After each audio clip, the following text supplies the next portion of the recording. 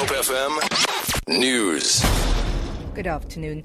The convicted murderer Thandi Maqubela has been sentenced in the Western Cape High Court to 15 years for murder, 3 years for forgery and 3 years for fraud. The widow will serve an effective 18 years in prison for killing her husband, acting Judge Patrick Maqubela, in June 2009. The sentence for fraud and forgery will run concurrently. Berenice Moss reports. Thandi Maqubela was stony-faced as Judge John Murphy meted out sentence. He says the state failed to prove that the murder was planned and premeditated.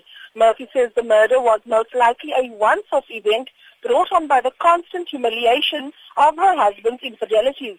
He's taken into consideration Thandi Maqubela's age being 60 and said too long a sentence will take away her hope of returning to her family and society.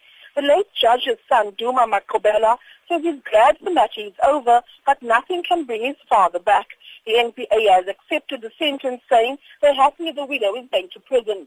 Berenice Moss, SABC News, Western Cape High Court.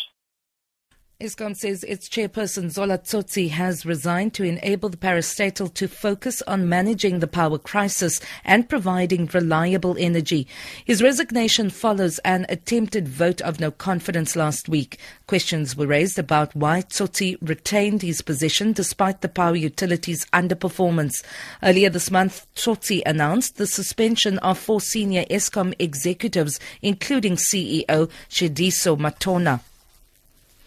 Western Cape Community Safety Minister Dan Plato has welcomed National Police Minister Nathi Ntleko's public commitment to reintroduce specialized crime units in the South African Police Service.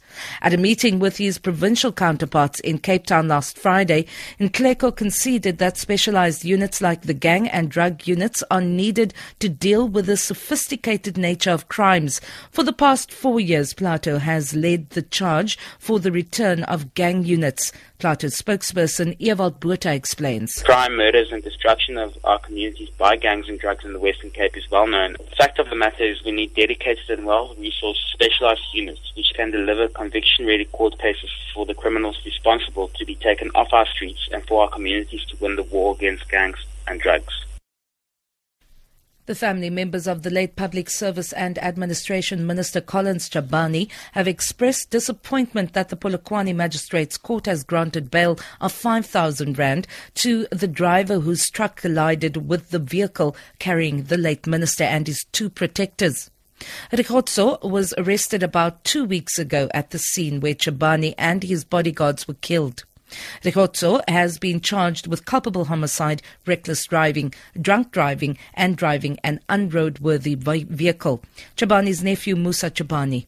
We not welcoming the bail application release, but I think we stayed fast on the process of the court, allow the court process to proceed as a family. We'll allow the justice to take course. For Good Hope FM News, I'm Vanya Klucher-Collison.